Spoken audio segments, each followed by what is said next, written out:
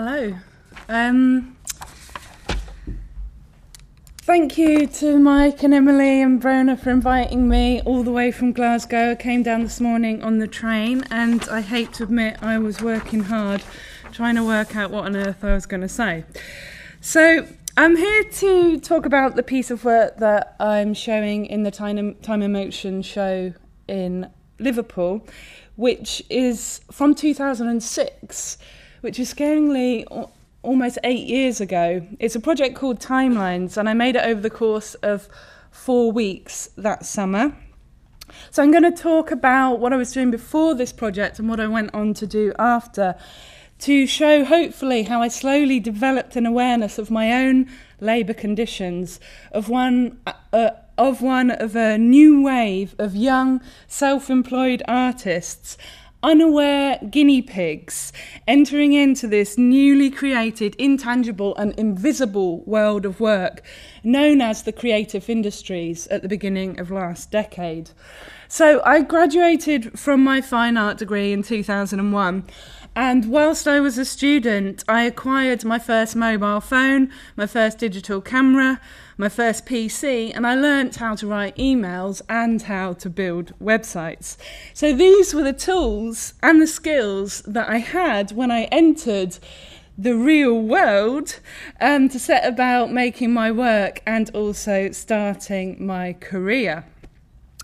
This technology had always been a part of my adult working life, and therefore I never thought to question the impact it had, because I just didn't know any different. It was when I was a student that I began the first of many data collecting activities with this project called Eat22, for which I photographed everything that I ate for an entire year and meticulously recorded the exact time, date and location of each of the photographs in an enormous spreadsheet with 1,640 entries in total. So 5 years quickly passed where I undertook several of these year-long projects for which I recorded data about many different aspects of my everyday routine until 2006 when everything changed. It was that summer that I was invited to take part in a project called Part-Time, which was put together by a Liverpool-based artist called Stephen Renshaw. It's a quite complex project, which is probably a whole lecture in itself, but to quickly summarise, it involved asking 3 artists to work undercover in low-wage jobs over the course of 4 weeks and to make, as a sort of alternative residency, and to make work in response to their experiences. So this was the first time that I'd really been pushed to think about and analyse what my relationship to work. I always kind of had this inkling, nagging feeling that I was a bit of a workaholic, but it was the first time that I'd begun to examine more closely that when I began to do this, I began to realise that actually my whole life felt like work. Even the things that I did for fun, the things that I did to keep myself alive, the domestic chores around my flat, whatever it was, it seemed to morph together into what felt like an endless stream of labour. Did I ever relax? How much of this was actually creative work? How much time was I flittering away on pointless activities like surfing the internet or cleaning the toilet? I needed to find the answers. And it felt like the only way I could do that was to orchestrate a extreme data collecting activity where I monitored everything that I did 24 hours a day for the whole 4 weeks of the project.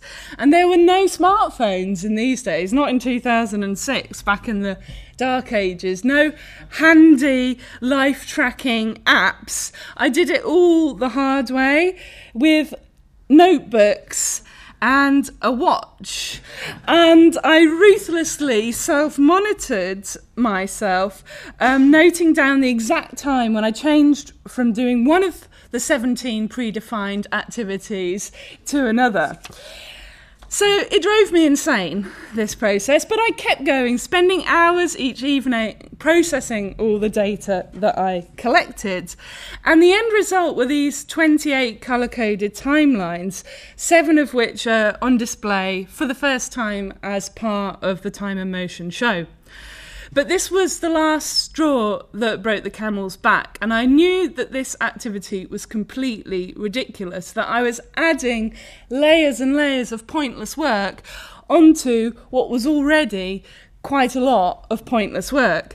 So I decided to quit, and I became what I call a recovering data collector, and I entered into this period of reflection and reinvention where I started to look critically at the life I'd been living and the work that I'd been doing. And it was only then that I began to notice the wider social, political and economic forces which had been the cause of my behaviour and the oppression that I had felt. So my work changed quite dramatically over the next few years as I began to make it my mission to investigate, expose and challenge these same social, political and economic forces which cause us to behave in ways which are not necessarily all that good for our well-being. And it was then that I began to realise the significance of addressing our labour conditions precisely because we spend so much bloody time working. And it was also then that I realised that I wasn't suffering alone, that this push towards self-employment or this privatisation of work had meant that there were people in studios, in homes, in their flats all over the country, completely unaware of each other's problems, willing themselves to work these longer and longer working hours. So in 2011, I coordinated a project to attempt to bring these people together. The Workathon for the Self-Employed was a one-day event at which we aimed to set the record for the greatest number of self-employed people working together in the same place at the same time over the course of a normal 9-to-5 day. The intention was to use this fun world record-setting challenge to draw people together and to impose a strict 9-to-5 on them, to create awareness for their labour conditions, but also put them into a situation where they could possibly work together to try to challenge them. We set the record of 54 in London and then beat it later that year in Newcastle. But this project, the irony is that this project came about as a result of my own self-exploitation. In 2011, which was the year after I completed my Masters at Glasgow School of Art, I took on far too much work than I could cope with. In fact, I worked every single day that year, bar 6. So in 2012, I made a conscious decision to try to address this. And I began to turn against the technology which I began to see as my oppressor in the tradition of the Luddites. So, for the first month of the year, January 2012, I attempted what I called an email detox. Anybody that sent me an email during that month received an autoresponder detailing my increase in email output over the last decade and politely saying that I wouldn't respond to them until February. I admit this didn't last as long as I'd hoped. I only stuck it out for about 5 days. But it made me understand the need to regulate my relationship to technology and to learn to spend as much time away from it as possible. That time that it freed up allowed me to indulge in some research activities, like reading Volume 1 of Karl Marx's Capital, and I was quite surprised to find on page 380 this quote about machinery becomes in the hands of capital the most powerful means for lengthening the working day beyond the bounds set by human nature. It was at that point that I made the decision that I was never going to get a smartphone. That is a mug's game. I would never allow work to encroach on my life to that extent. But I admit I still do self-exploit. I still work 7 days a week. But the most important thing I've learnt over the last few years is to check who is benefiting from that self-exploitation. What cause is that exploitation in? So for the last 5 years, I have been campaigning, investing huge amounts of this work ethic that I have in campaigning for the return to public ownership of our public transport system. So this, hopefully, if I am successful, will be the benefit of all my hard work and effort.